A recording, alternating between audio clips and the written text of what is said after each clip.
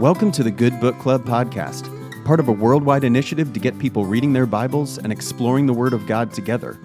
This season, we're reading the Gospel of Mark.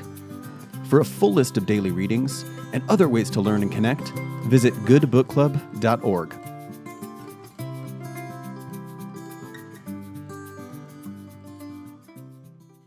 Hi, I'm Miriam McKenney, Director of Development and Mission Engagement at Forward Movement in Cincinnati, Ohio.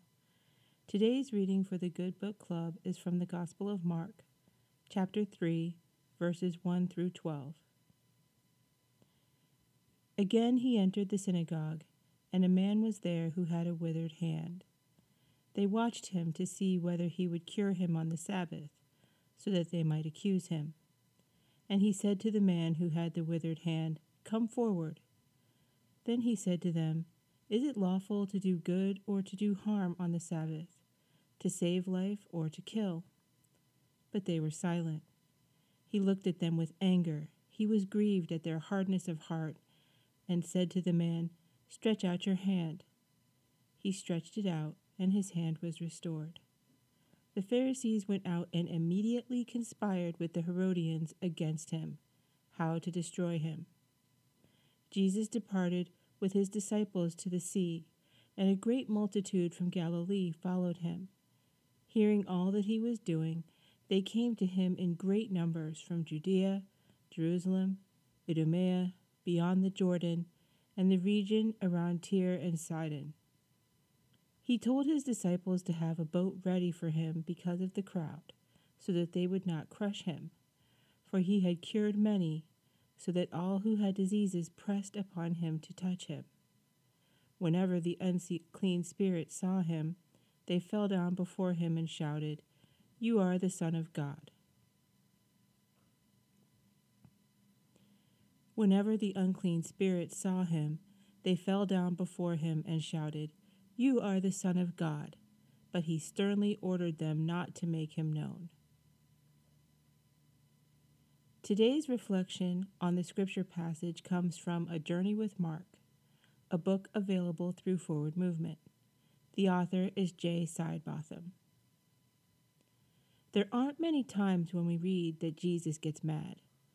Perhaps the most notable example is described in all four of the Gospels, as Jesus clears the temple of money changers, reacting to ways that the spirit of religion had been corrupted and its core message obscured.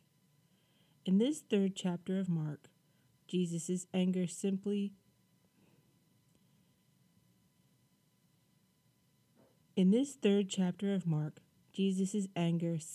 surfaces in response to the religious leaders of his day.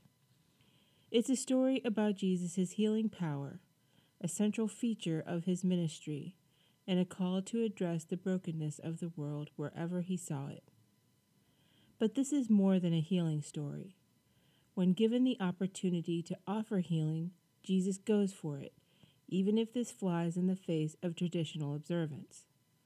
One might have anticipated joy on the part of the religious leaders, celebration of the possible healing of this broken man.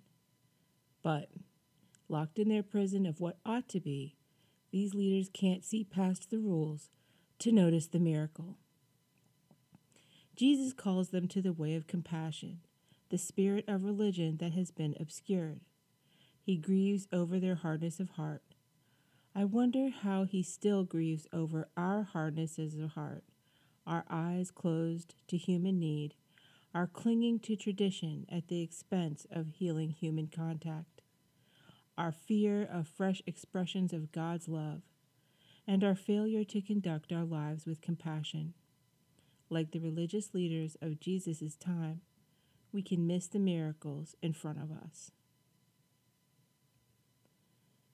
Do the religious rules, traditions, and conventions you hold limit or support your ability to show compassion?